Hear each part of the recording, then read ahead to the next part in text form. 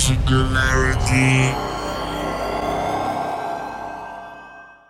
My name is Nicola, aka Socrates, and you're watching Singularity FM, the place where we interview the future. Speaking of the future, we all know that embodied artificial intelligence will definitely play a huge role in it, and so I'm extremely happy to welcome today the CTO and founder of a brand new startup company which is coming out of stealth mode with the explicit goal of developing embodied artificial intelligence. So, Suzanne Gildert, thank you very much for being with us today. Thanks for having me on your show. I've been an avid follower for many years. Actually, that's totally true. And you've been supporter, you've been follower. I'm always amazed and kind of flabbergasted and humbled to have people of your quality and your status and your kind of work and knowledge and skill set as members of my audience. So thank you for that. No problem. It's incredibly humbling and also very motivating. But of course, today we are here to talk about you and what you do. So let me start with my traditional first question, which is always, if you were to introduce yourself in a couple of sentences, what's the best way to do that? Who is Suzanne Gildert? Well, I am a scientist, I am an engineer, I am a maker, and I am an artist. So wow, a lot of things. It's interesting how you cover the whole spectrum. So let me just try and pick up a couple of words and see if there's any importance or interplay between the artist and the scientist and the engineer and the maker. Is the artistic part of Suzanne helping the engineering part and the science part of Suzanne, and how, if it is? I think it definitely is. I think when you build something, you shouldn't only think about how it functions and what it does and how well it's going to do that task. I think you should also think about how it looks and how it's going to make people feel. And art is all about, making people feel emotions, maybe sometimes emotions they're uncomfortable with or that pushes them to a different place, a different way of thinking. And I think the things we build in technology should be like that too. I think they should make people, awe-inspired or evoke some kind of emotional reaction as well as just a pure, oh, this is a gadget that is for a task and it makes my life better. I think it should also move people on a deeper level. So art's very important for engineering.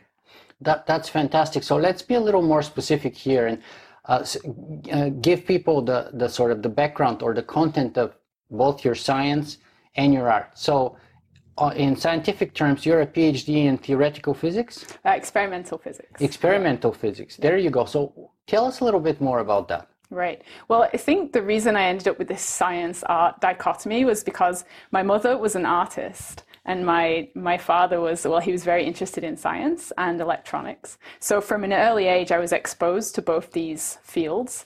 And I was always trying to come up with a way to merge them or bring them together, or at least not have them in conflict in my life. So I've always had this sort of, both sides of the coin there. And I didn't want to pursue art as a career because I sort of knew from an early age that that's difficult. It's hard to make money as an artist. It's hard to make a living. Mm-hmm. So I wanted to go into science, which I was very passionate about, and always keep the art as a hobby. That's what my parents recommended I did, and it's what I did.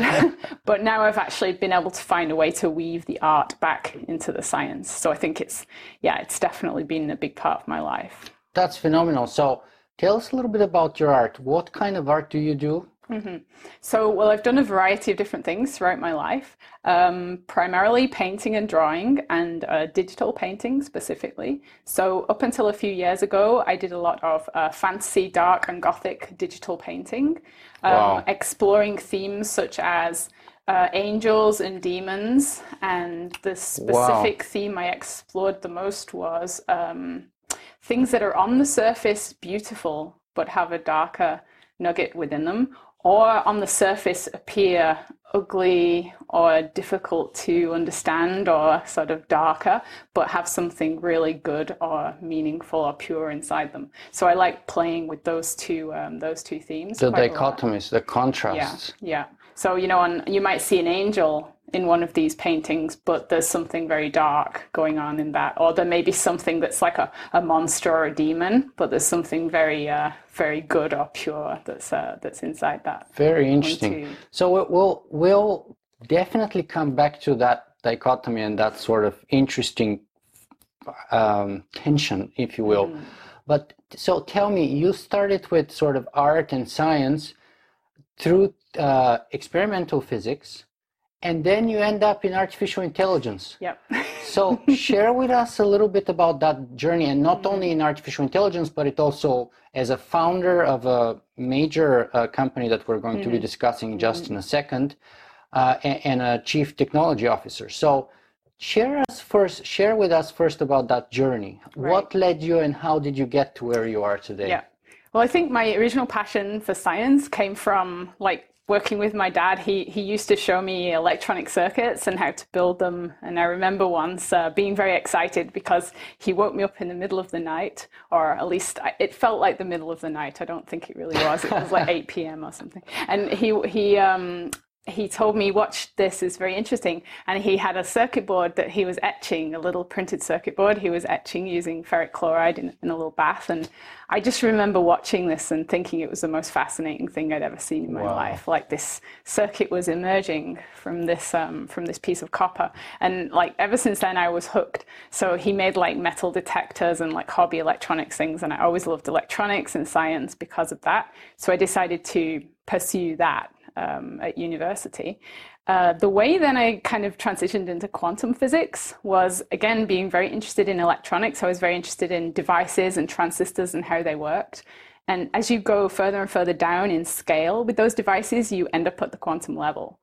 So my thinking was, if I want to understand physics, I have to understand that very most fundamental level. Definitely. So of those devices. I did that, and it was very cool and interesting, and I loved quantum physics research, but I still always had this desire to really build things. I wanted to build proper, real big-scale processors that actually, were used for real applications. That's the difference between an experimental physicist and a theoretical physicist, Yeah. I think, right? Yeah. So my favorite parts of experimental physics were being hands-on in the lab, actually really building things, measuring things, and improving things. The quantum devices I was working with during my PhD research were very small. They were kind of like the single transistor equivalent in a quantum computer. So I was engineering a little tiny part of a single transistor.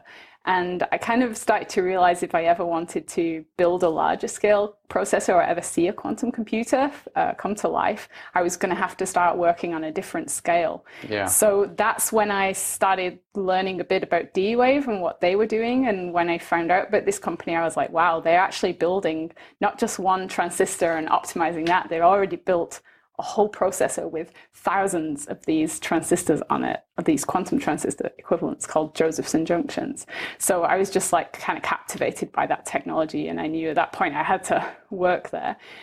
It was interesting though, at the same time, I actually started reading a lot about intelligence. I read a book called On Intelligence by Jeff Hawkins. It was around 2009, and that was a real eye-opener for me because it was the first time I'd really thought about intelligence and that it might be algorithmically definable. And the book was so elegantly written in terms of a sort of almost a universal theory of cognition that I was like, wow, this is amazing. So then I started to get interested in neural nets, and because I was doing quantum physics, I got interested in quantum neural nets, and then that's how I transitioned into AI. So you're originally from Bristol? I'm originally from Manchester, and I went to school in Birmingham. Oh, in Birmingham. Yeah. Okay, great. And then you made the trip all the way from the UK to the West Coast in North America and Canada. It's quite a long way. It is, yeah. It was difficult. I mean, I had to move house. I had to leave behind all my friends very near and dear, and my family, and basically start a new life in a place that I had been to before, but I'd never lived there. How many years did you spend with D-Wave? 4. 4 years. Yeah. Right. And the interesting thing of that is that about 4 years ago, we were already kind of in touch with you through my sort of podcast network. And about that time, I did an interview with Jordi Rhodes, who is the CTO of D-Wave, of course. And it's funny that his parting message was, machine intelligence is closer than you think. And now this makes a lot more sense, because you left D-Wave around that time, and to do what? So I left D-Wave to start a new company. The company is now Kindred. It's been going for about 2.5 years. And it was through thinking about AI so much that I realized I was just so passionate about the intelligence and the AI side of things. And the quantum computing, whilst it was still really cool, was the computers we were building were just tools. And they were tools to answer questions. But what I really started thinking about was, what are those questions that we need to ask? And so moving into AI was a way of working on defining those questions and figuring out the algorithms that we could then go back and use these kind of supercomputers and quantum computers to optimize. Pablo Picasso, I think, was the person who said, computers are very stupid. They can only give you answers. Yeah. So, and to me personally, as a philosopher, my personal Turing test for smart machines would be, I don't care about the answers. Give me a good question. Yes, and I think exactly. you're kind of pushing into that direction right now. So lead us further into that journey, please. Yeah. So while I was at D-Wave, I worked with quite a lot of machine learning researchers. We had a network of machine learning people from around the world that we've been talking to for a while. And I kind of got more and more interested in the subfield of AI that's known as machine learning. And I developed some quantum machine learning applications while at D-Wave, amongst a few other kind of quantum software things in general. So yeah, I was working on that. And what I started to realize was that machine learning, and specifically deep learning, was advancing faster than anyone had predicted. And so I was watching these advancements sort of from the sideline. As you might imagine, every month or so there was a new paper coming out. There was something else in the news about deep learning and how it was going to take over the world and be the next big thing. And I'd already been thinking about intelligence and wanting to do something. So I was like, I have to get on board this train because it's leaving now. Yes. And at that point, I was already thinking it might be too late. This might be, this time might be too late to start something, you know, people are already way ahead with this. So at that point, I decided I have to quit my job and do this other thing, because I can keep talking about it all I want, but I'm never going to actually do it unless I just take the plunge and then start. Yeah. So here we are today. You have been in stealth mode for 2.5 years now. That's right. So tell us the sort of the scoop on Kindred AI. What is the company all about? Who are the major team players? Where do you get the funding for it, and things like that? So Kindred was founded with the explicit mission of creating human-like intelligence in machines. So that was our mission from the outset. It still is today, and we're still trying to pursue that vision. Now that's a kind of a long-term vision, and in fact, the founding of Kindred, myself and my co-founders were sort of inspired by some of these more mission-driven organizations. Like Tesla and SpaceX are obvious examples, but there are many companies like this where they are trying to build products, but they also have this more longer-term mission, which is what everyone in the company feels very strongly and they're very passionate about. And those kind of companies will endure hardships, they will like push the state of the art, and they will create new innovations because everyone's so passionate about the mission. At Silicon Valley, people call that massively transformative purpose. So, things like organize the world's information, solve intelligence, solve humanity's grand challenges. Those are such examples. Yeah, that's right. So we had this this like mission and vision. But there was something else, which was, so I wouldn't have started it unless there was like a clear technological path as well, because I think having the strategy is very important before you just sort of jump and start something. So it was when we had both the vision, the visionary, far future looking mission, and a clear path of how to get there that made sense. So that was when it all clicked for me. And the path that we took to get there is based on three technological advancements, I'd say, or three technological paths. The first one is robotics, specifically humanoid robotics, although we do some other things with different types of robots.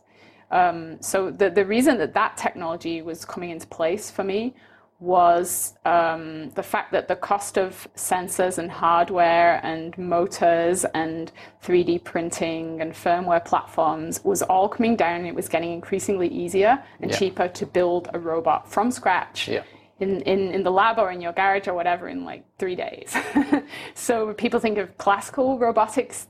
These kind of robots that you see in manufacturing now are big, they're sort of cumbersome, they're very expensive, they're very specialized.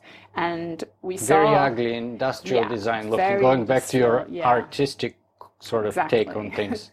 And we saw an opportunity for building small robots fast with a rapid iteration cycle, like rapidly changing the hardware as we found new sensors and things that were becoming available. And we were able to build sort of a variety of different robots very, very quickly. I think we built something like 12 generations within the first year. Wow. That we were operating. So yeah, there was like a new robot coming out every few weeks. Month. So, wow. Yeah, it was pretty good. So yeah, that was the first thing we noticed. The second thing was the ability to move around and store large quantities of data, specifically over networks. So this was the sort of second technology track we had.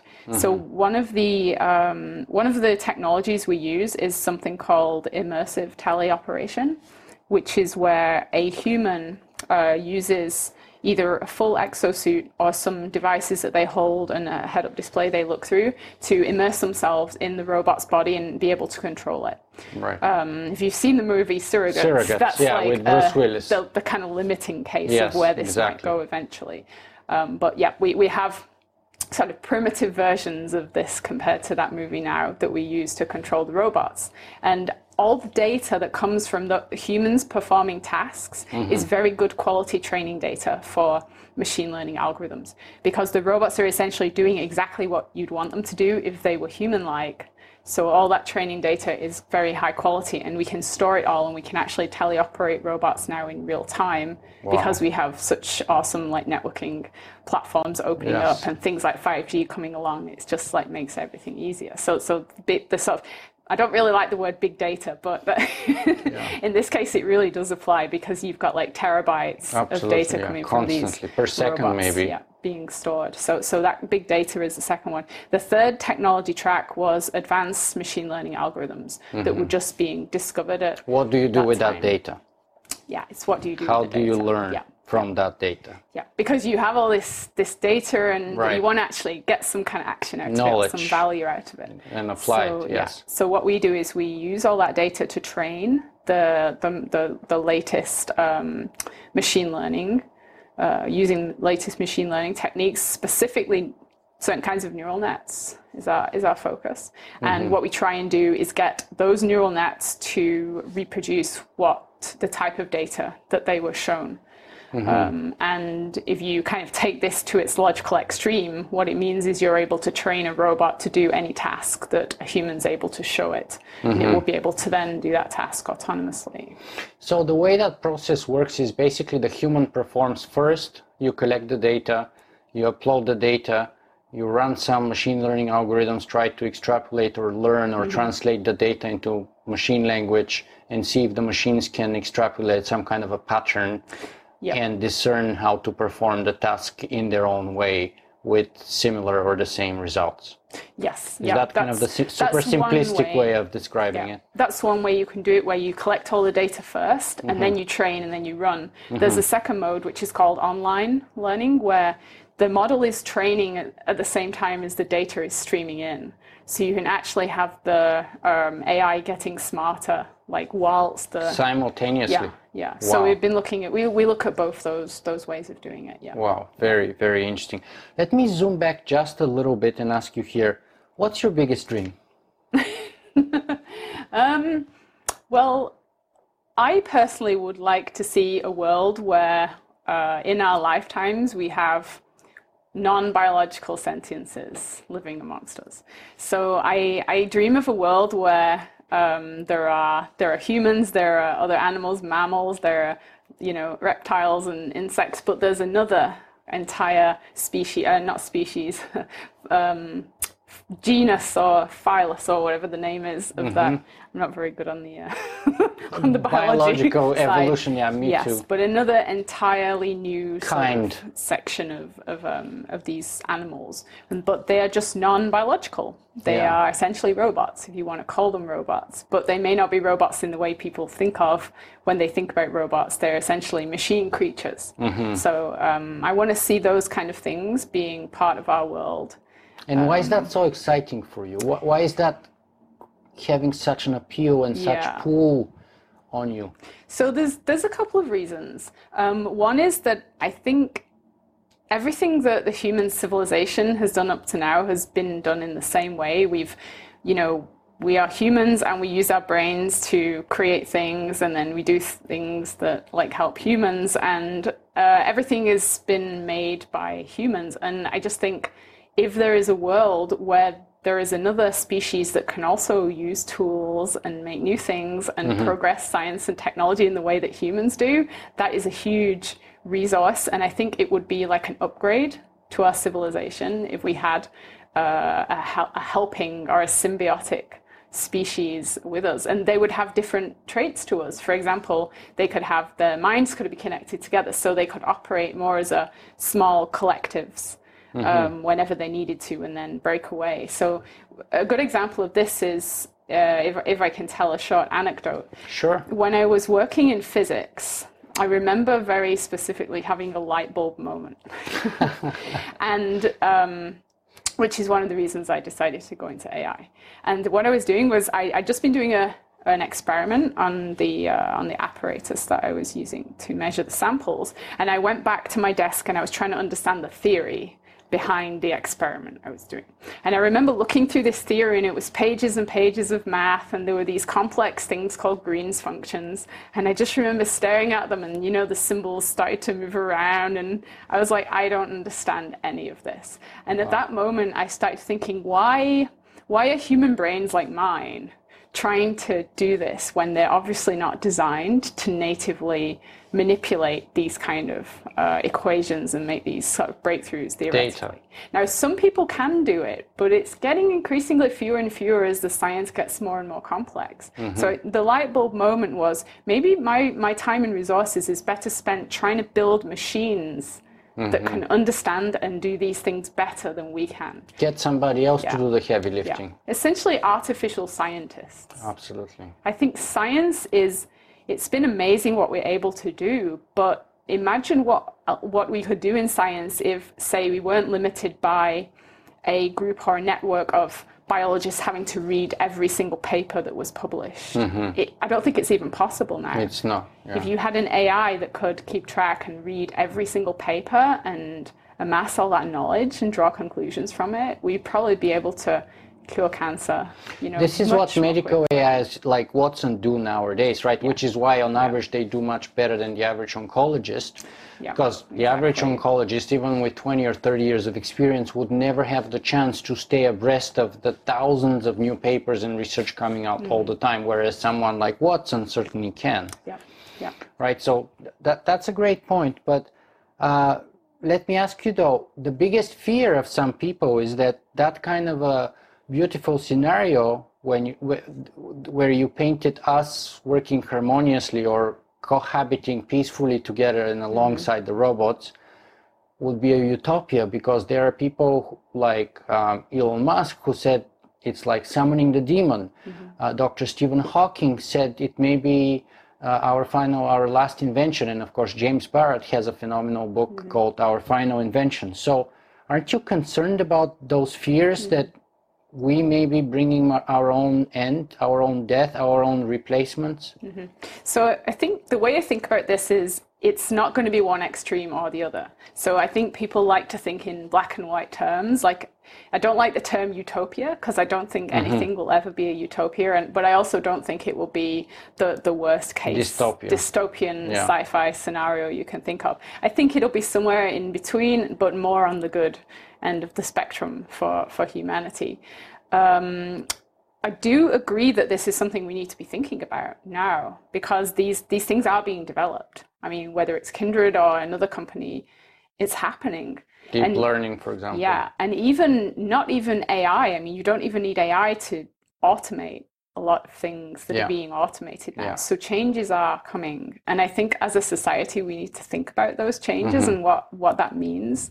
But I also think that this is something like we've thought about a lot at Kindred, and it's why we are specifically pursuing the goal of human-like intelligence rather than just saying we're pursuing AGI or general purpose intelligence. And it's like a bit subtle, but I think there's a really key difference here. Yeah. So if you build an AI system that is non-human-like, it's essentially very alien, it's very difficult to scrutinize what it's doing, what its goals are, and develop empathy with it. Thinking, yeah. But the thing about human-like intelligence is that we understand it intuitively very well. We know it when we see it. We have millions, billions of examples of it already. So there's a kind of a baseline of, you know what, you're making progress in the right direction. And say you were able to create a perfect mimic of say, average human-like intelligence. The worst case scenario is you have a bad human, right? And I think that's a much better outcome than saying having some AI that was, I don't know, in control of the stock market or something like that, and you have no idea what it's doing. And it's a black box problem afterwards. Yeah. If you create human-like intelligence, you'll be able to communicate with it. I mean, you can't communicate with intelligences that are not like your own.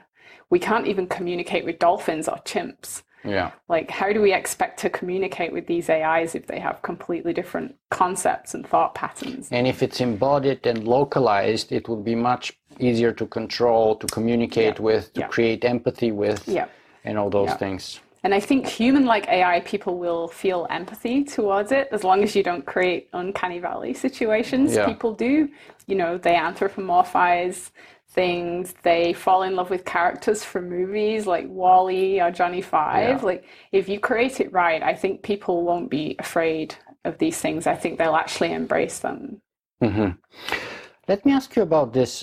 You say that your company's central thesis is that intelligence requires a body. So we already discussed a little bit about that, but perhaps you can share with us how in reality do you give a robot a body? And you mentioned, of course, the sensor like experiences that we have with our own vision, touch, audio, etc. Tell us a little bit about that. Giving a robot a body. Yes. So again, I know we touched on this, but the reason why we're doing this is really, really important. So it's not just, I want to build humanoid robots. That's like not where I wanted to come out with this. The reason we're doing it is because I don't believe an intelligence you develop that's not in a human-like body will be human-like in any way. I don't think it'll think like a human. It won't have the same understanding of the world, and you won't be able to communicate with it. So, you know, even people with different cultures that are still human, we have difficulty communicating with. So it has to be very, very close. So yes, physically, how do we do this? Well, I take what's sort of called a tall pole approach. So you first try and mimic the things that are the easiest and the most important. The low-hanging fruit. Yeah. So things like vision is a good example, because there's been a lot of money and progress made in creating like small cameras that are very good. You may argue that they're still not as good as the human eye in terms of like our focal ability and our convergence ability and things, but they are there. They're very good and they're very cheap. So you can use an off-the-shelf webcam to make a very state-of-the-art robot vision system, for example. In fact, one of your sample robots that I was looking at before the interview has the exact same webcam that I'm using to record my own interviews. So webcams are actually probably like the best thing you can get like now. And for $80 or something. They're good enough. Audio systems too, you can get really good quality binaural microphones, which we're using on all of our robots. Then, so those are the kind of two easy and big ones. So then the next one is obviously movement. Like you can't have a human-like intelligence without it having some form of human-like body and limbs that can move. So we go with, they're off the shelf, but they're fairly advanced, like hobby servos for most of the robots. The reason we go with the hobby ones is just the size. Like industrial servos start to get too big for the sizes of robots we're looking at. So although I'm mostly talking about the robots that I work with, there's other people in the company that are building much bigger ones too. So servos, now servos aren't really very good. They're not a very good analog to the way the human body works, because we're much more, we have muscles. Much more dexterous. Yeah, the muscles work in a very different way to a servo, which like directly changes the angle of a joint, whereas a muscle like pulls and indirectly changes things. So we're investigating like more bio-inspired ways to move bodies, but that field is a little bit behind some of the other things like vision and audio.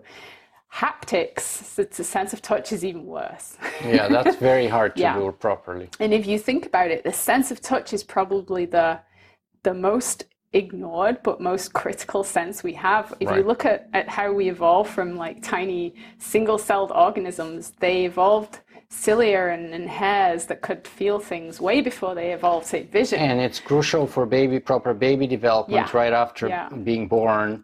That kind of touch is very important psychologically and otherwise for the first input or feedback that the baby gets from the outside world, because they don't see or hear very well. They're that's their primary sense for the first few days or weeks, I think.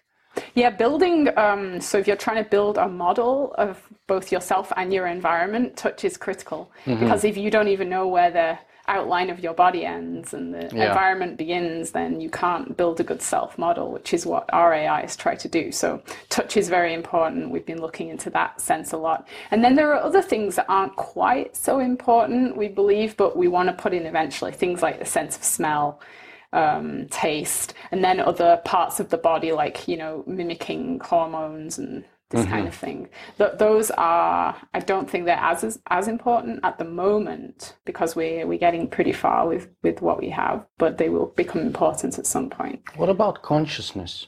Is that necessary at all?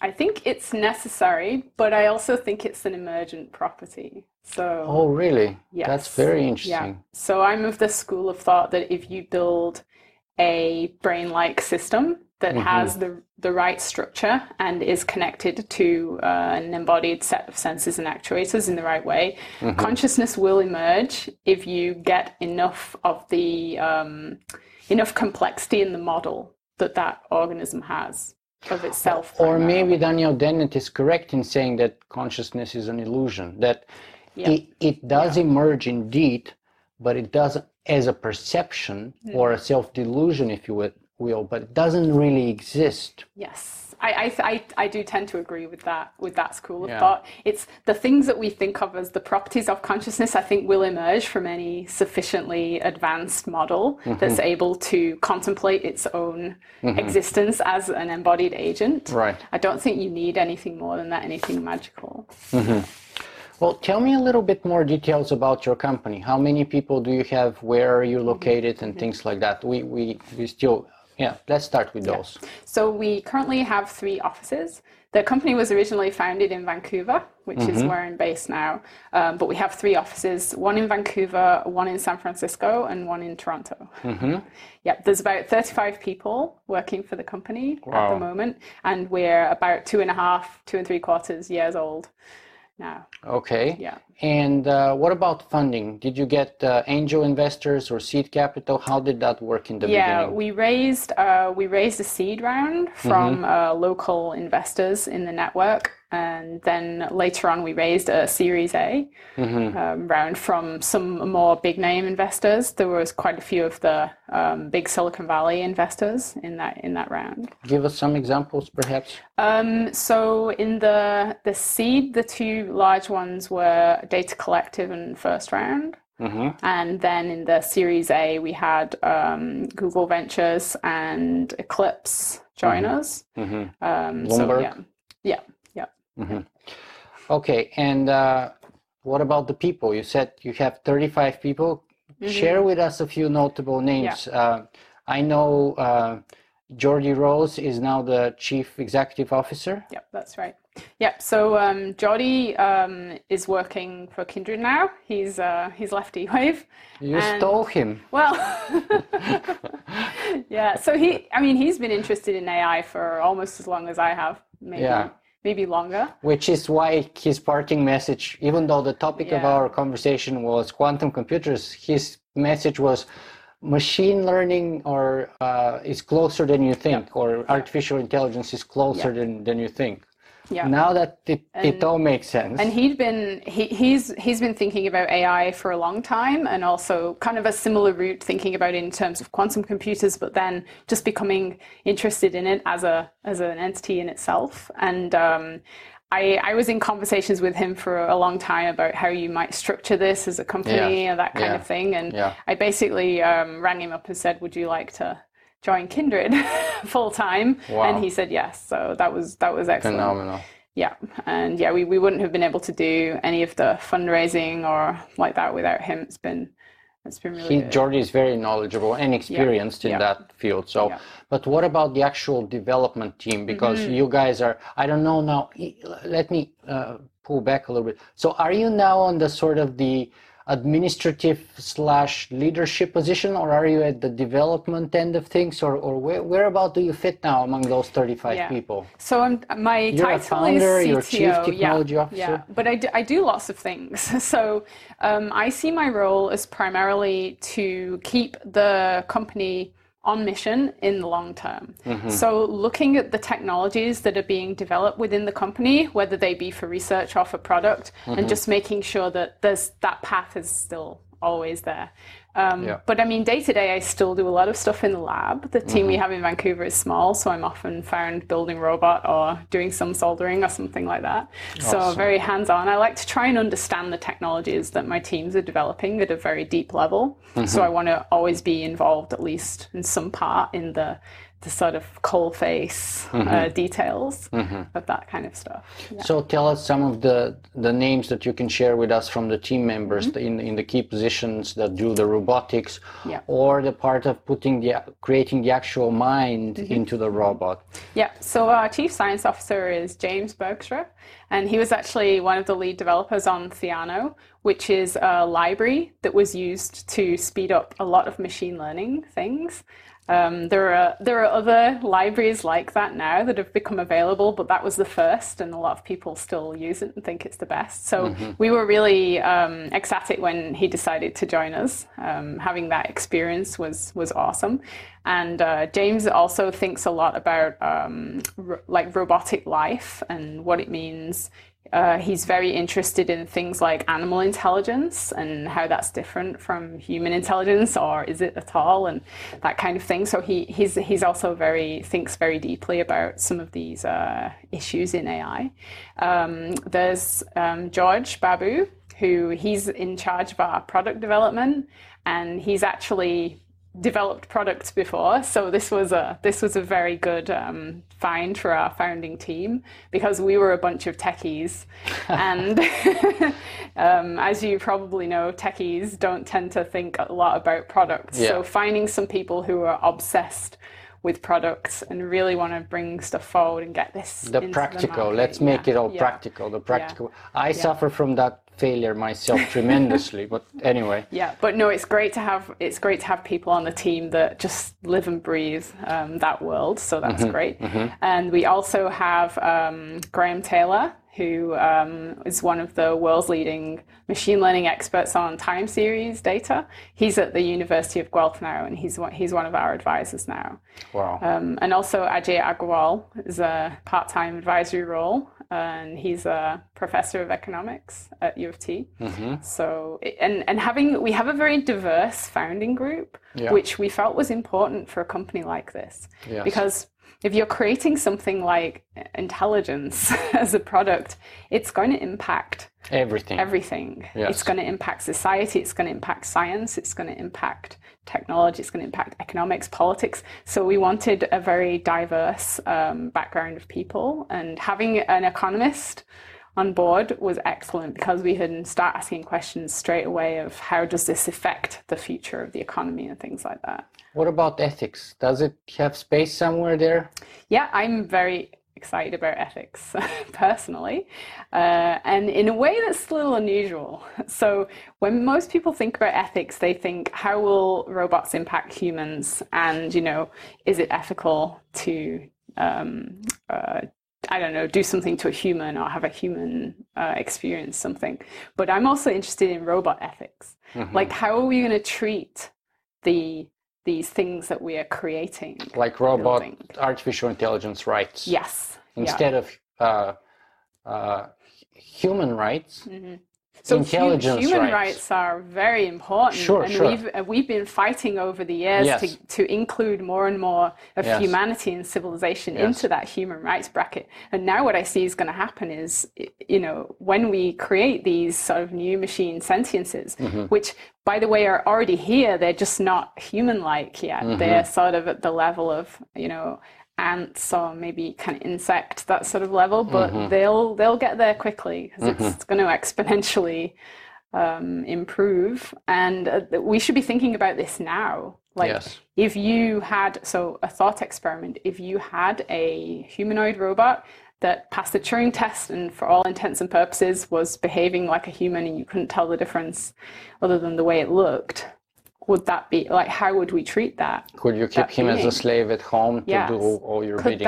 Could that robot gain citizenship? Like, do you need to pay your robot to do your laundry? Yeah. Would robots be considered as slaves? I wouldn't be happy with that situation, but I think a lot of people think that is what they will be.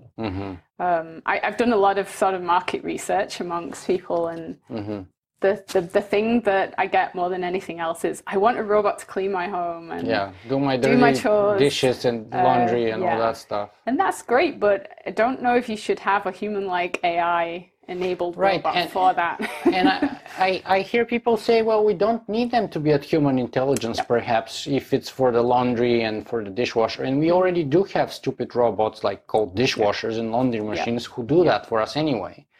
So maybe we just need them to be a little bit smarter so that they can even put it in the drawer or something and iron it and do the whole thing. But they don't need to be human intelligence, and then we don't have to feel bad about it. So that's the usual way to avoid that. But tell me a little bit something about the name Kindred, because I think that goes to the core of what you're talking about that mutual, peaceful cohabitation and in existence. So the name is very interesting because it has several different meanings and several different cultural, multi-layered. Things with it. So the main kind of primary meaning of the word is in the sense of the kindred spirit. So we want the things that we're developing and will eventually have living amongst us to feel like our teammates or our other beings in our civilization. Our best friends, perhaps. Yeah, our companions. We want them to feel like family, like friends, like part of civilization. So that's where the kindred came from. It's this idea of sitting around the campfire, and your tribe is like a set of kindred spirits. But then there's also a couple of other connotations. Like there's a little bit of a vampire reference you'll find if you look up the word kindred, and that's kind of interesting because to me that symbolizes what we were talking about before with the not everything is a utopia. I mean, there will be problems and issues arising, and I don't think we should pretend that that's not going to happen. I think we should acknowledge it and start thinking of ways in which we can get around it. So this slightly dark undertone of the word. Perhaps the angel and demon topic that we were seeing in your art before emerging in a different form. Yeah. So I think that's just a little nod to that. Yeah, we're aware that, there could be issues. There will be societal upheaval. There will be things. And maybe it's unclear which ones are the angels and which ones are the demons. And as you said, there's something good in each and something bad in each. And we're a bit of both, perhaps, or who is going to turn out to be what is to be seen. So, what's the kind of the goals or the benchmarks that you kind of Well, let me backtrack a little bit before that question. And let me ask you this. So you've been in stealth mode for 2.5 years. You're going public now. This is among the first interviews that you've ever done. Why now? Well, we believe now that the technology is at a place where we've kind of shown that the underlying ideas all work. Because it could have just been that something wasn't ready. Like I was talking about 3 technology things earlier. It could have just been that networks just weren't fast enough to do any of this kind of stuff. But so we believe we've proven out that all these technologies are now robust and solid enough to build something, a layer on top of them. To put them together. Yeah, and we've also built and demonstrated that the whole system works from end to end, which is, I like building things and then showing them rather than just telling people what we're going to build. So I didn't want to show people any of the stuff that we've created at Kindred until it's ready, until it's at least, at a stage where people will be, less skeptical. So when can we see it? Well, over the next few months, we're going to be increasingly showing more and more of our stuff. I think our website will be going live this week, so people will be able to go there, and there'll be things added to that over time. So, yeah. So can you tell us perhaps something about the products that you would be showing and releasing? So the company, the purpose of Kindred is to become a profitable business. So obviously, if you want to become a profitable business, you need to create and sell products. The kind of products that we're looking at are AI enabled. They're going to be combinations of AIs working together with humans. So I can't talk about any of the products in detail, but I can give you an overview of the general class in which these products are in. So I already mentioned about the teleoperation systems. Yes. So imagine that you have a robot that's in an existing category of industry, and its job is to do something like move objects around, something like that. Yeah.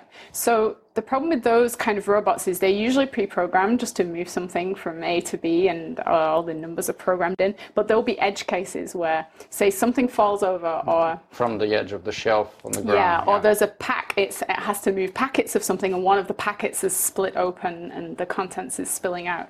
So in that case, the robot doesn't know what to do, or it thinks it knows what to do. It'll just grab, and then it'll make a mess, or screw something up. So those edge cases are where a human has to come in, manually stop that robot, fix the situation. What we want to do is have the AI look out for anomalous situations that it can't handle itself. And then it can call for a human to come in and help. And a human can take direct control of that robot within a couple of seconds.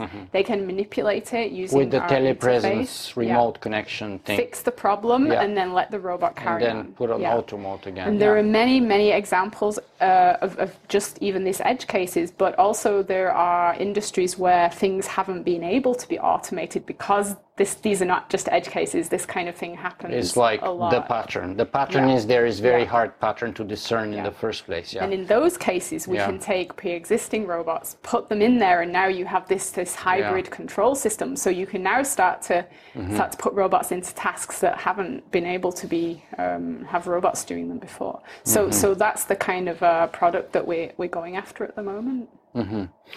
Some people would say, well, if your purpose is to be a profitable corporation, that's very different from the purpose of maybe creating free robots as their thinking agents, because wouldn't you kind of, and you're someone very concerned about robots or intelligence, right? So let's say you're successful. You create 1 million self-thinking robots. The purpose of Kindred AI is to be a profitable company, but someone either rebels from those robots, or there's a movement to give them personhood and intelligence rights, and then what used to be your property become free agents now. So is there no tension there? I think there is tension, but I think there are also clever solutions to this problem. One thing I should mention at first is not everything we build will be sort of fully human-like. The kind of tasks I was talking about, although they're hard to automate now, you can build special purpose AIs that do handle those edge cases. It's just that people have never had the training data and the ability to train those things. So you could create a robot that picks up objects, even if it's an unusual situation. You can train a sort of smart AI to do that, but that won't be a fully human-like, fully fledged, walking, talking sentience. So those kind of things, maybe it's a little bit of a gray area, but I don't know if those things would necessarily have to be granted full rights. But in the case you're talking about, I think it's really interesting. And one way you could think about this is if you can create workers that are human-like, and even if they don't have rights, it's obvious that they should have rights. What I believe is that you could look at interesting business models where those robots become your employees, and you're actually... What if they decide to go on a trip around the world? Well, I think that's okay. I mean, but all entities need to somehow survive, and they will need things. So they will need resources like energy and, I don't know, oil, whatever is their favorite beverage. Charging lithium batteries and stuff. Yeah, that kind of thing. So the question is, where do they get those from? So they have to integrate into our society somehow because there are physical resources that they need. So if at that point the economy is similar to how it is now, that means they will have to be paid a wage for something they give in return, and they will then use that wage to gather those resources. So that's one way I could see it going. And I mean, even so, I hate to talk about slaves, but even if it ended up being like that, even slaves were sometimes given some like purchasing power from their masters and that kind of thing. So I mean, I really don't want them to end up like that, though. I'd want them to sort of have full rights and full citizenship. But then, of course, there's the even more extreme scenario of the economy as we know it may not even exist when this happens, because I think that's the more likely scenario in my view, actually. I think like some of the ideas Robin Hanson has of what's going to happen to the economy when you have copyable capital. The M economy, the M scenario. Now with physical systems, it's not as bad because you still have to create the physical embodiment, but copying the brain is just as easy once you've done that. So you could create, if you create... You don't have scarcity anymore. Yeah, there's not scarcity, only in the sense of how many of these can I make, in a week. But the question then is, are they going to be smart enough in the sense that, let's say you have 1,000 copies of me. That means, or even someone brilliant like Albert Einstein. It doesn't mean you're 1,000 times smarter than Einstein. It only means you have 1,000 people who are as dumb as Einstein. And each of them is very smart, mind you, but they're not 1,000 times more useful. One Einstein is probably sufficient to do the job of an Einstein. And then the other ones are obviously not going to be cleaners and firemen because Einstein was not good for that. So how is that like, isn't diversity, especially intellectual diversity, very important? And how do you resolve that process? Yeah, I think it'll be similar to the scenario we have now. There'll be lots of different minds and lots of different body types. People will start by building these and want to explore the diversity of robots, but then eventually the robots will start deciding themselves, like, well, wouldn't it be great if I had this upgrade or different brain? But yeah, I think it will be very diverse ecosystem. I very much doubt there would be 10,000 copies of one person, for example. And another thing is, because of how the neural net-based AIs we develop are architected, it's possible to kind of take part of one and sort of cross modular sort of plug and play or So you can't do this in any way you might imagine, but there are certain ways you could do it. So you could imagine almost a genetic algorithm type of meta thing going on top of this. That's fascinating. We'll come back to that in a second, but let me ask you first about the goals and benchmarks and the timeline. So how do you see Kindred AI in 5 years and 10 years? Where do you see yourself? Right, that's a hard question. Well, we're a futurist show. We interview the future, so 5 and 10 years is what we do at least. So yeah, I think in the near term, I think that the technology will continue progressing, and we will be able to create very high fidelity humanoid robots that are able to do a wide range of tasks. So I don't think on that time frame we'll be at full general purpose AI, but I think we'll start seeing these systems that are excellent at sort of modular tasks that require some generality or some ability to generalize around that task. So we'll start seeing more and more AI going out there into the workforce and into industry, even though it's not fully general yet. I also think this human AI hybridization of humans helping AIs learn and then AIs helping humans by not having them do the boring bits of their job, I think that's going to be a big deal. And I don't see it as people's jobs being taken. I see it as those people being made more productive. Because now an AI can do the parts of the human job that are very repetitive and tedious, and that human is now freed up to help more of the AIs. So what they're actually doing is doing a more interesting job, maybe even remotely. So they're not in a nasty kind of environment anymore, which a lot of these jobs are very But what if strenuous. all jobs turn out to be repetitive at one level or another? So we see that happening already, even with high-level jobs like radiologists, for example, or oncologists.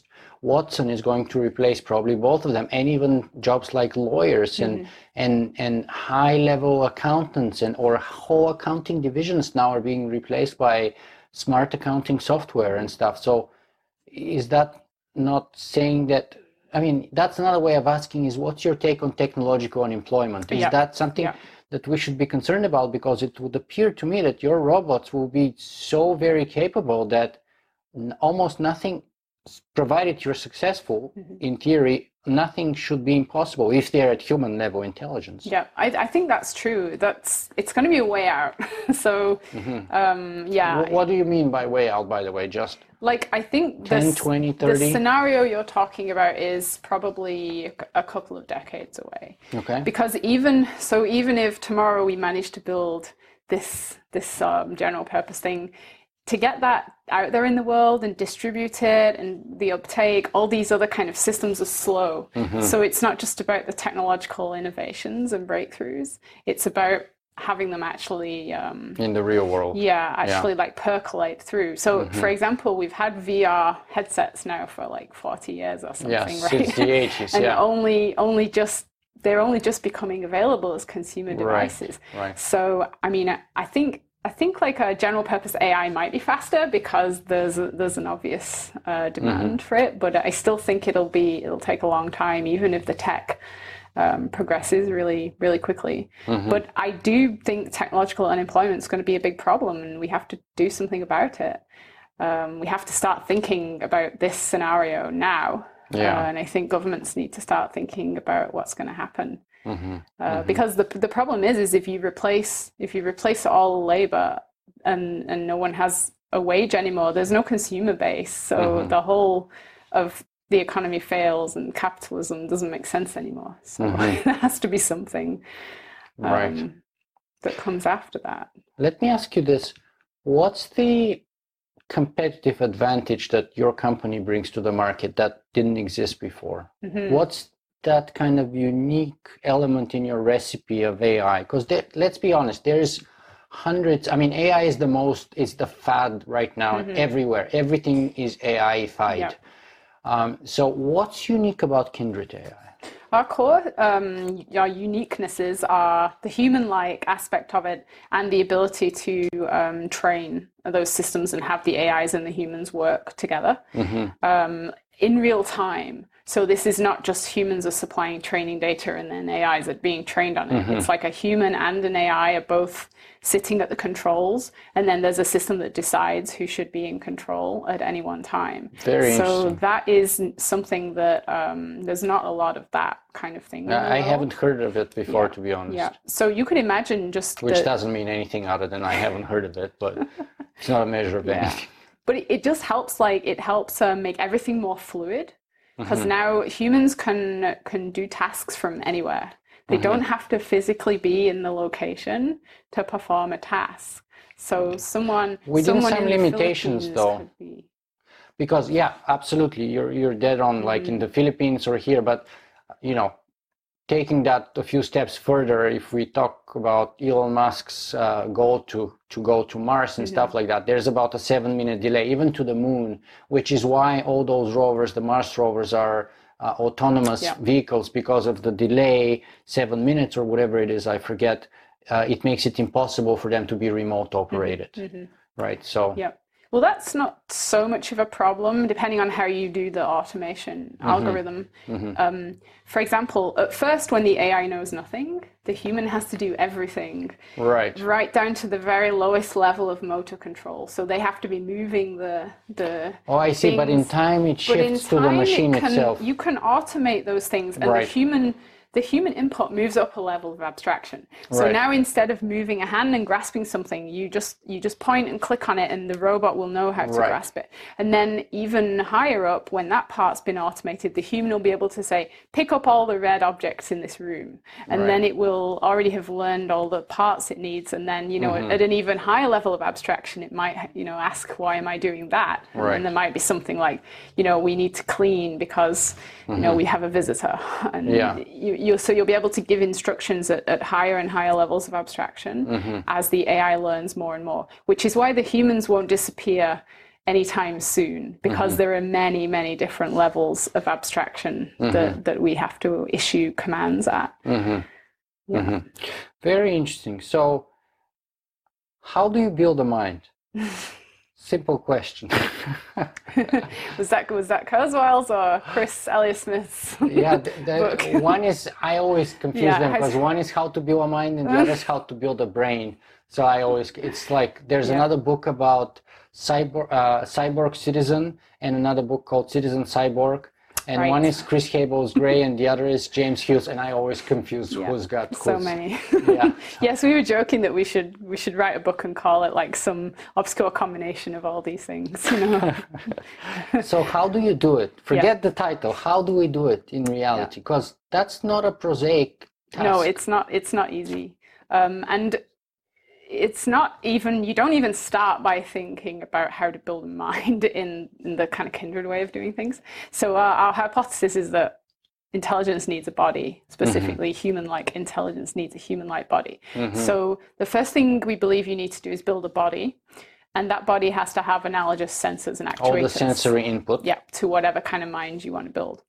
And then the next, and the important thing about that is all that data has to be able to stream in real time. Right, so it has and be processed, right? Yeah. So it has to get there and be processed simultaneously. And be acted upon. Full feedback loop. And it all has to happen in a time scale that is shorter than how our own brain like milliseconds we're talking. So we have systems that, so the first thing we built was robots, and the second thing we built was a nervous system that allowed those perception signals to flow in, processing to happen, and action signals to flow out within a time frame that was reasonable compared to humans. So for example, on a very detailed example is on the video, you have to be able to do things at like 30 frames per second, because that's like the minimum viable, like the frame rate that you can get from a webcam that's actually useful for. The motor side is even harder, because things like balance require very fast micro movements and things like that. So it's a hard problem, but you have to solve that problem. So we've solved that problem now. And then there's like, again, this is like the way we do it at Kindred. I'm not saying it's the only way to do it, but we also consider the physiology of the robot to be critical. So a lot of people define intelligence as being able to achieve goals in a wide range of environments. We agree with that, but with the caveat that the agent itself also has to be able to survive. Because by definition, if the agent can't survive, it can't achieve the goal. So even though some people interpret this badly as being, oh, the agent is going to want to have its survival over everything else. Self-preservation. I just think that is unavoidable. Because if you don't, then you lose that sense of it being able to be an agent in the first place. So anyway, that's a bit of an aside. So you think that the self-preservation is a must? Yes, I think so. I think you have to give embodied AI goals, and I think one of them has to be self-preservation or survival. What if it becomes in conflict, like with the human life or in danger? I mean, in other words, do you need to have something akin to Asimov's first law of robotics, that, you know, it should not endanger or through inactivity allow a human life to be endangered? Yeah, I mean, that is a conflict. So you're trying to build another entity that is like you. So by definition, it's going to have those values, like I protect myself first and foremost. I just don't think you can build human-like intelligence without having some of those human-like values, which sometimes come into conflict. So, but one of the ways we're preventing or maintaining the safety of these systems early on is keeping them small. So like physically small and also like not as capable as they could be. This kind of sounds silly, but if you start messing around with like wild neural nets in a giant robot, it's gonna like smack you in the face, right? I've actually had my robot smack me in the face more than once. But luckily, they're small enough that they don't do too much damage. Wow. Yeah. So you realize when you start building things, you realize very quickly, like there are things that you have to put into the robot before you even get to the AI part that are super important. So how big is your robot that smacked you in the face? The one that smacked me in the face. It was about 2.5 feet tall. Yeah. And I think I was just like messing with some of its electronics or something, and it. Wow, don't do that. Leave me alone. Yeah, so that's fun. Did you, what was your reaction in a situation like that? Did you think like, oh, it's my fault? Or did you have like the first reaction is like, whoa, like, well, tell me something about that occurrence. Well, kind of, my first reaction was to sort of jump backwards, but my second reaction was actually like, that was pretty funny. Because like, you know, the little robot just like hit me. Smacked you. Yeah. Yeah. Yeah. It's obviously not funny when they get to be exactly larger. If it's a 3-ton super robot. Yeah. But this is exactly the reason why we are starting with smaller, for the research stuff anyway, starting with smaller robots. That's totally fascinating. So let me talk a little bit about goals and the importance of that, because you already talked about the importance of self-preservation, and we touched a tiny little bit about the dangers of that, because you know, humans definitely, we do have self-preservation, otherwise we wouldn't survive, but yet it's a fine balance between entire selfishness and you know, you can become a psychopath if you're totally disregarding other people's concerns and pain and issues, and so it's a fine balancing act. So first of all, let's go back to that maybe. How do you balance that between selfishness and sort of not being too selfish? Yeah. I think again it comes back to this idea size, of well, not just size, but the development, kind of the snapshot of where it is. Oh, the gradual learning process. Yeah. So if you think about human children or human babies, they're entirely selfish. Through experience, right? They will cry and they will work you to exhaustion in order to get their goal. But we don't find that. Well, I find that kind of terrifying, but many people don't find that terrifying because, you know, that it's exhausting, but it's not going to kill you, and you know, you have to look after the next generation, things like this. So if you have something that's very, very, very selfish, I think but it's also small and immature, I think you can kind of like accept that. Or so through education and a proper upbringing in time, I think you can kind of change that behavior. Because by definition, when you're working with the kind of AI models we're working with, they don't have concepts like empathy or a sense of, even a sense of self, a sense of other, until you're really far along in building the brain. The first things that develop in the brain are things like, you know, object recognition, things like invariance, like if I look over there, the object's not going to suddenly disappear, it's going to stay there. Things like face recognition, things like, you know, moving your hand-eye coordination, all these things come before you get to those more what we think of as human values. So I believe if you're trying to build a human-like intelligence, it has to go through this sort of childlike phase. Childhood. Where it's learning all the basics that it's then going to use to develop those more complex value systems. And I think the way that you deal with that is you keep the robot physically small and you treat it as a child. You're like, it's like a child robot. It's going to do these. I think Hans Moravec called them our mind children. Yeah.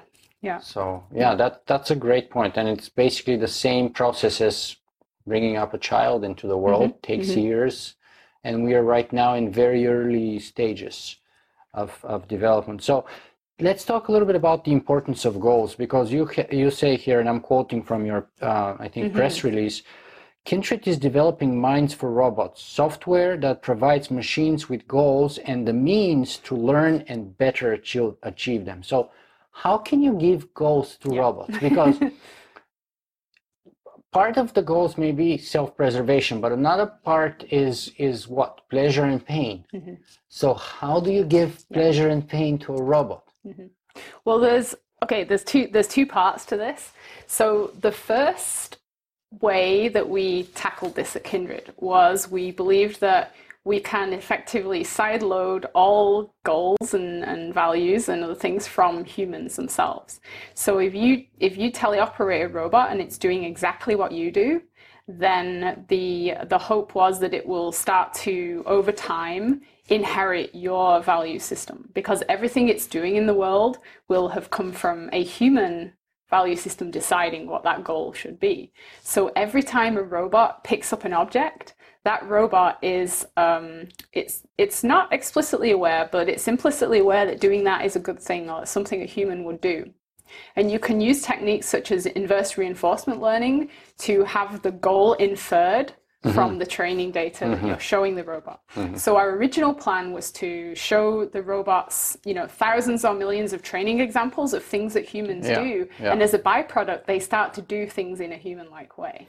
So you haven't told them explicitly what the goal is, but you've sort of I like this idea of side loading, which is, I think, a Greg Egan story talks about that a lot. But I really like this idea. However, the problem with that is it takes a very long time.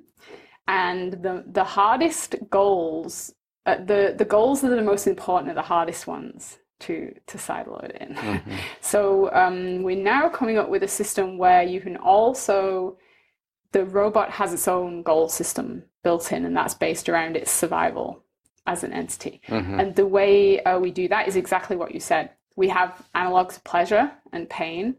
We have what we call a physiology engine, which takes raw data from the robot's body, and it tells the brain whether that data is good or bad. Now, a human has had to make that decision. Yeah, hot, cold, and burning myself. If your motor is twisting backwards like this, that's pain, And what it will try and do is not do those movements in future that resulted in that pain.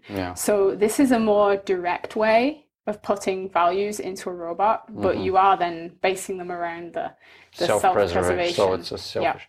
Let me talk to you about the first principle, because it goes to the heart of what I call the magnifying mirror of technology, which is the reflection problem. In other words, the danger is that robot may be a mirror image of us, which may or may not be a good thing.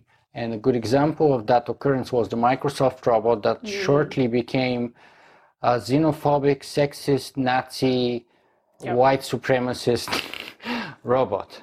So how do we avoid that problem? Because there are people who are all of those things. And as I said, this is what I call the magnifying mirror problem, because technology is a reflection of who we are.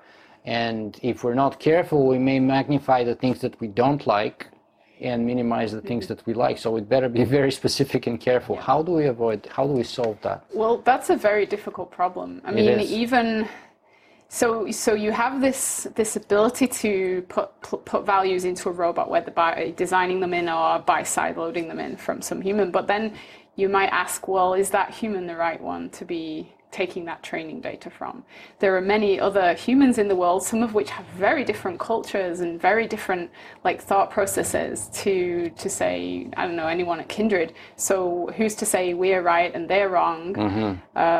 So my take on this is that I think the whole process should be somewhat democratic, because I think if you focus and concentrate power and only try and make the best thing that's unique, it always ends up backfiring. And so what I think we need to do is get lots of robots out there into the sort of cultural and melange that we have, and allow our culture to influence them. So if you think about any one human may be really bad, but on a whole, I don't think we're like everyone is bad. So if you let the values more en masse filter into this robot society, then that could help. But it's a hard problem. I don't really have a good answer for it. I would suggest two things to be careful perhaps here is that on the whole, whether we're good or bad, I don't know. I hope we're good, but we're doing on the whole very unsmart things at the very least. Yep. So we're destroying our own planet, we know that. And there are many other examples that would show that on the whole, we're not always doing the right, even the selfish thing is, we're not even doing the selfishly right thing to do for our own sake. And personally, what I think is what you're talking about is in a way a mentorship program. Just like for human growth, from children to become productive members of society as adults, mentorship and good role models are very important. And I think here, in that example with robots, it will be kind of the same thing, very important. And which is why I'm liking my metaphor that technology is a magnifying mirror, because in the end of the day, it's a blank tool which reflects who we are. And if we put the wrong image, we're going to get the demon out rather than the angel.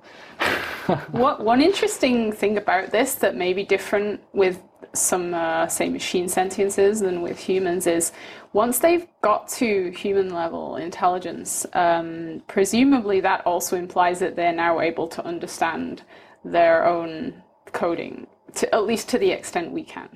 So those entities are now able to go in and tweak parameters in their brains in a way that we are not, or at least we can do it in a very crude way. They can do it. They can increase their number of cortical modules by 1,000-fold and see what that does. And my hope for this is that they actually, in becoming super intelligent in this way, they also become super empathetic. And they become a super version of themselves in the sense of being able to model others. So I think one definition of intelligence is being able to build a rich and faithful model of yourself and the environment and others in the environment. And I think if we could build these super intelligent entities, they would understand things at a much better level than we do. They would know exactly what the impact of their actions would have on every human being on the planet. Whereas we don't know that. You know, we didn't know that if we dug all the coal out of the ground and burned fossil fuels. But now we already do. Now we do, and it's hard to stop. Doesn't make a difference.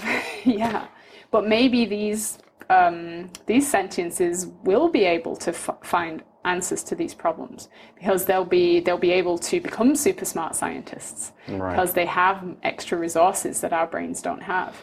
I really hope so, but it comes to the goals then, right? Because it would be an issue of whether their goals as a kind are compatible with ours.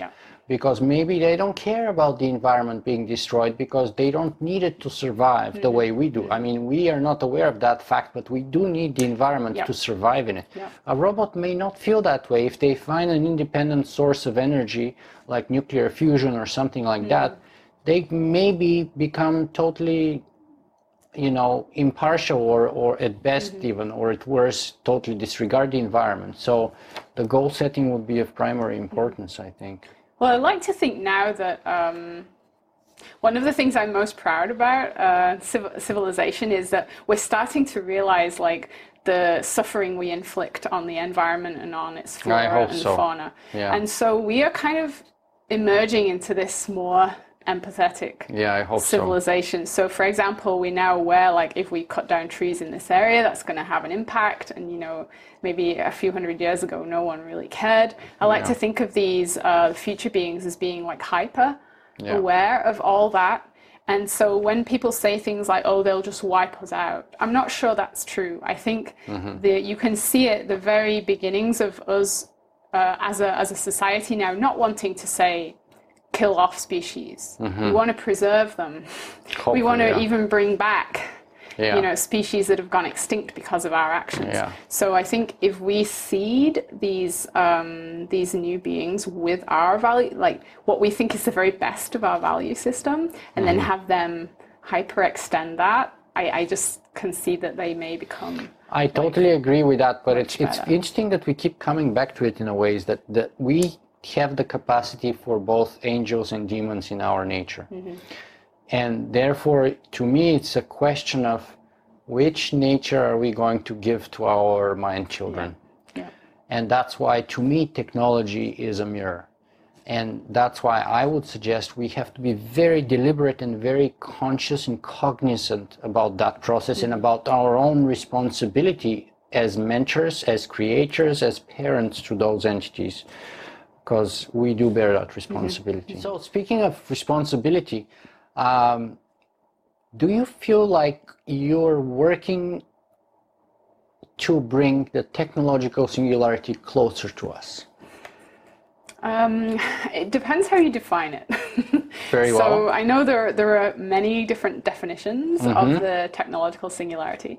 One is that I believe it's the point at which we achieve human-like AI in machines. Human-level AI. Human-level AI. Yeah. So that, I guess, we are obviously working towards because it's our mission, if that's the definition.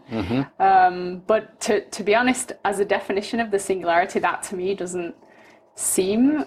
It doesn't work somehow because it's not a singularity. Yeah, I think it's sort of something that would then enable a singularity. I think if you just had human-like, be they robots or simulations or virtual AIs, and they were just human-like, I think our society would not be that different from it is now. We'd just have a bunch more humans around.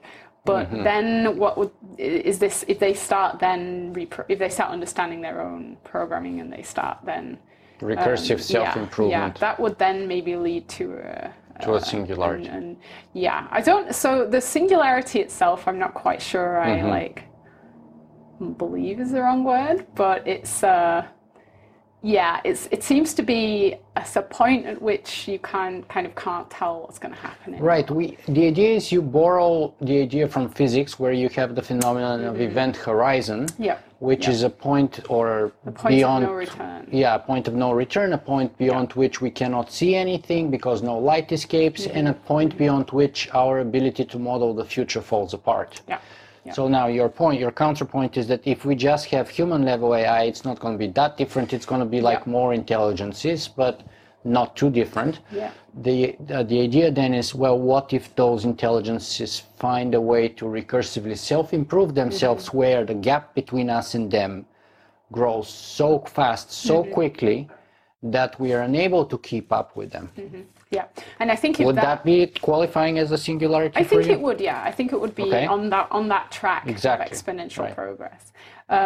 However, I think in that situation, if that happens, what I think is every human on the planet will have to make choices. They'll have to decide how much of this sort of new world they want to be part of, or how much of the old world and old styles they want to remain part of. So I think that there will be options for everyone.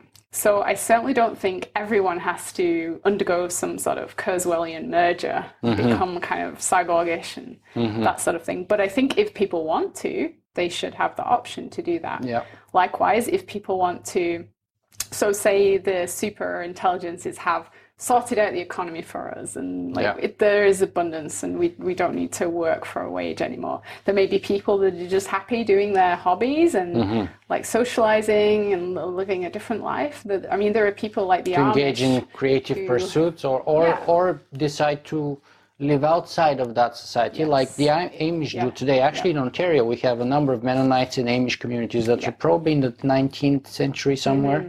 So I think there would be a lot of communities that are analogs to the Amish for this kind of, not necessarily technology, but for this kind of cyborgification where they're like, I don't want any of that stuff going inside Human me. 1.0. Yeah. They want to stay at that level. Yeah, but they still, they'll still have their iPads and their phones and things like that. And that's fine. I think the future going towards a singularity gives us more options.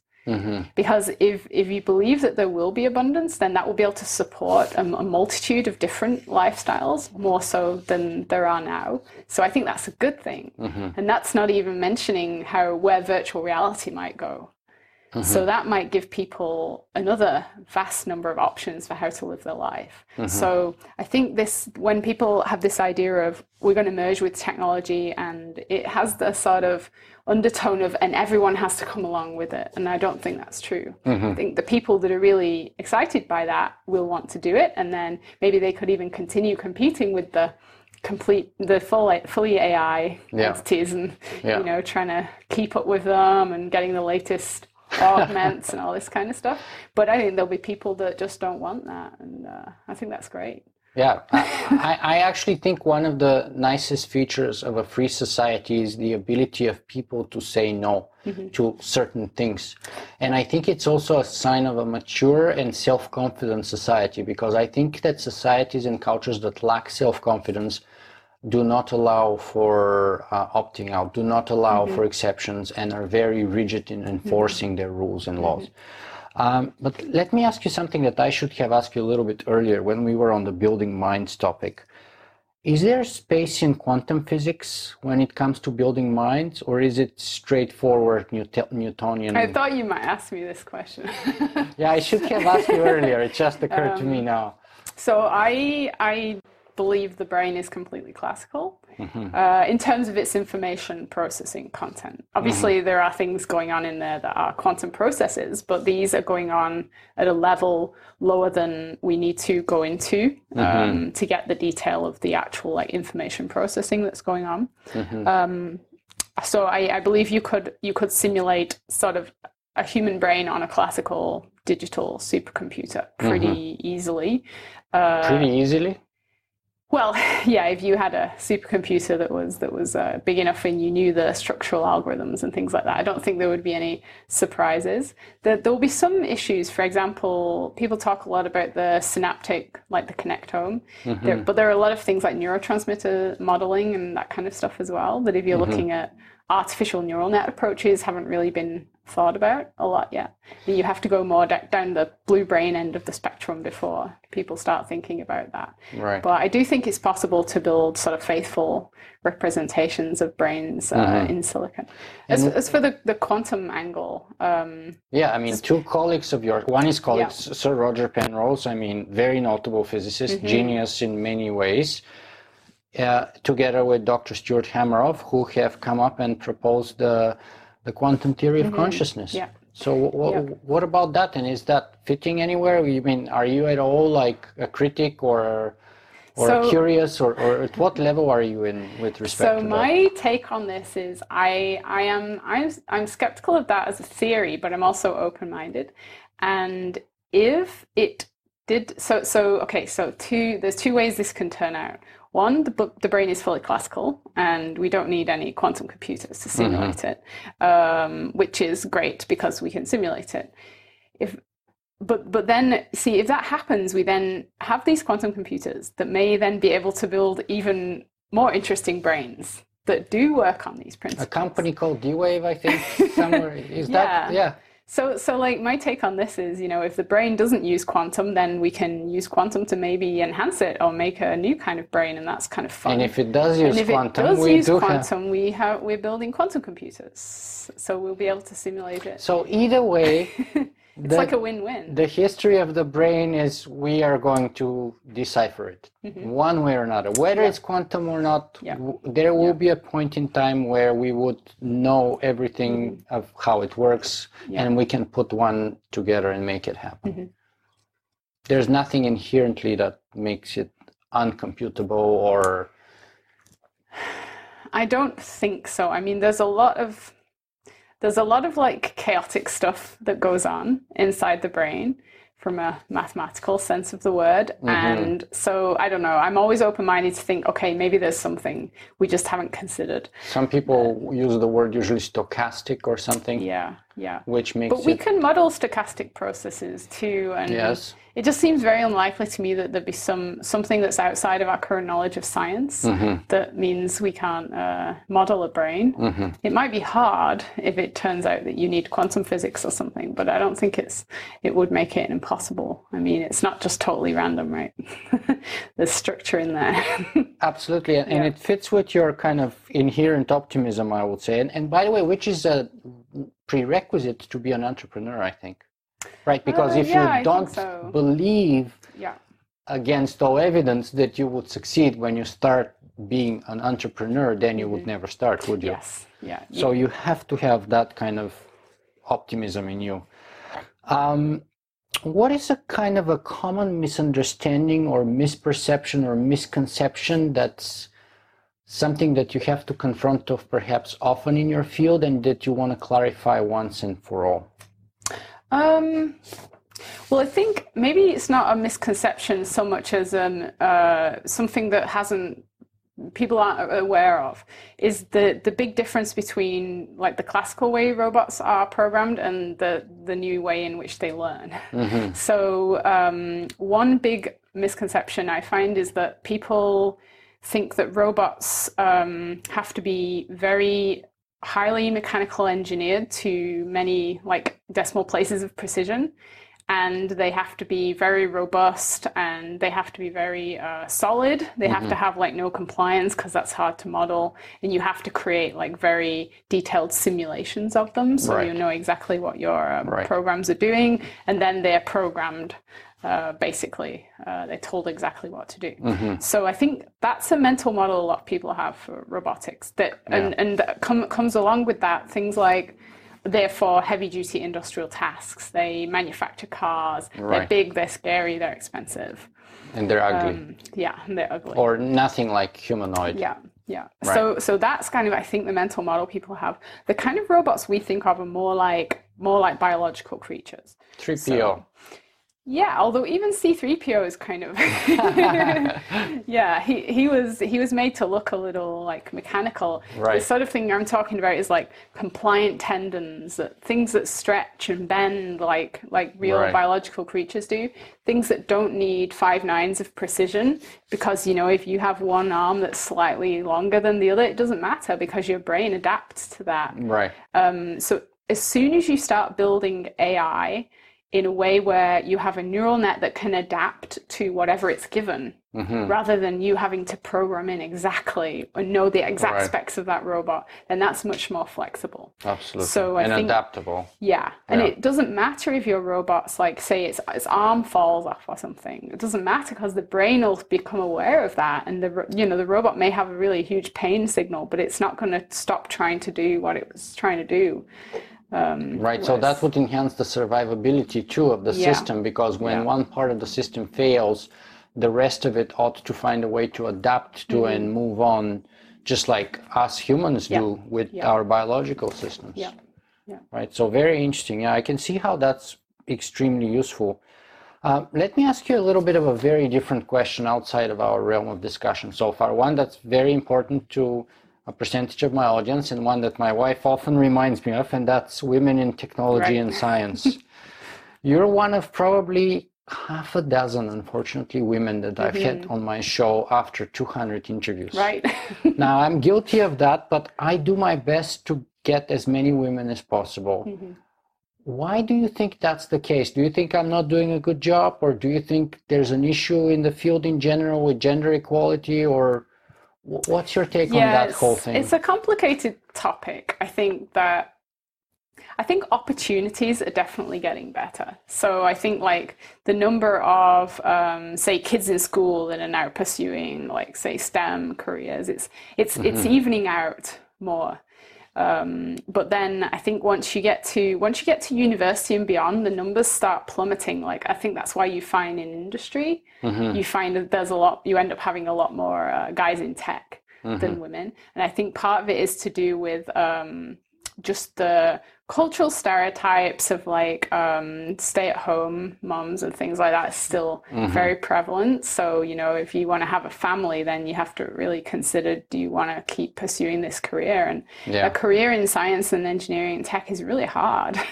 And I know some people say you can have it all, but I'm just not sure I believe that. Like I think you have to choose. We all have to make choices. I think too, by the way, And I think just in general, I think also there are genetic differences between men and women, and I think just in general, girls don't tend to be as interested in science and the boys do. So I don't think there's anything we can really do about that, because I think a lot of it is innate. You don't think that's social in a way? I think it's somewhat social, but I don't think because, it's for all example, social. boys get given Legos or bulldozers or guns and as toys, and girls get given dolls. Yes, and I think I have a friend who has a daughter, and he says he never gave her any of the girly stuff at all. You know, they all got the same. There was no bias, and yet as she grew up, she started like pointing at the pink things and wanting to pick the dolls. And so I think in some people it's probably innate, but yeah, it's just a very, very complicated subject. University of Toronto now, I think last couple of years, over 50%, maybe 51% of accepted graduates in the Department of Engineering were women. Yeah. I mean, one thing I do strongly believe in is that we should give like all girls a chance to find an interest in science and then nurture it if it's there. So I was telling you the story about my father with the electronics, and you know, maybe some people waking would have up been in the middle like, of the oh, night. she won't be interested in that. But no, he sort of brought me along and said, hey, to show watch you this. how you make a copper so circuit. I think there are things you can do like that that's Absolutely. really nice to create some magic, some interest, some curiosity there. And also there are other things you can do, like building robots. These robots can become anything from your imagination. So, you know, if you're interested in like dragons or horses or something, there's some way that you can weave that in to a science or a tech theme. You know, clear example, Gothic art into theoretical physics and into artificial embodied intelligence. Wow. And that relates to one other thing I wanted to mention, which is something I think's maybe not wrong with the education system, but I think there's an alternate way to do it, which is, I think, like, kids are they're taught facts and they're taught about things without much context of why they're learning these things. I'm a big fan of doing a more top-down approach, where you start with a problem and then you learn things as a result of having to solve that problem. So I remember doing a few things like this at school, where, you know, we had to like build a bridge out of paper straws, and you had to like solve the problems and things like this. But I mean, instead of teaching school kids things like mechanics in mathematics, why not get them to build like a raceway with a car on, and their project is to try and get the car to do the loop. And then in building this, they've got to figure out things like power to weight ratio. What kind of battery do I have to put in here? Gravity, friction, centripetal force, all these things like come in. So, you know, in getting them to try and really think about how to solve a problem, you've taught them all these things without them even knowing it, as opposed to giving them all these equations and saying, you know, learn this. Yeah, and this is in keeping with my sort of philosophy of most things, is that, you know, in a world where, and I even have it as a flirt for a book title, but in a world where answers are free, questions are priceless. And the world is transformed by asking questions, you know, because answers, first of all, have an expiration date. They're good for a certain period of time until the world around them changes, and then they're no good anymore. And if we get stuck with an answer, then we go obsolete. But if we have that curiosity, that love for the journey, for the question, for the pursuit of that question, then we would be okay with changing the answers and evolving with them and continuing on that ongoing process. And I think that's exactly what you're talking about. So I've been enjoying it tremendously. Unfortunately, I know you have a big event tomorrow that you have to go to, so we'll have to bring our conversation to an end. Let me ask you, for those of our viewers and listeners who are interested in finding more about Suzanne Gildert herself, and your art maybe, or Kindred AI, what are the best places for those to learn for? So because we're de-stealthing at the moment, there's not actually much info available. But the website's not up yet. It is coming out very soon. So if you go to kindred.ai, that's going to be the website for Kindred, and there'll be stuff being added over the next few months. Hopefully lots of interesting things about robots and AI. My personal website, SuzanneGildert.com. Again, currently it's a bit of a placeholder because of the stealth thing, but I'm going to be adding a whole bunch of things about art, writing, life logging, and all these kind of things on that website. So I'd love if we can see a few more of your paintings. Yes. Yeah. And I'm particularly curious now about angels and demons sort of theme to see that. I love details like that, and I think they're actually very important, by the way. So at least that's my take on it. But Suzanne, we've been talking today for maybe over an hour and a half, close to 2 hours perhaps. What do you think is the parting message that you want to send us with? What's the most important thing that we should take today from this conversation with Suzanne Gildert from Kindred, founder and CTO of Kindred AI? I think it should be that non-biological sentiences are going to be coming soon. They're on the horizon already, and we should start thinking about what a world with those creatures in it might look like and how it might change us as a civilization. So we should just start considering it before it happens. Non-biological sentiences are on the horizon. Yes. Suzanne Gildert, thank you very much. Thanks, Nicola, for your time today. Thank you.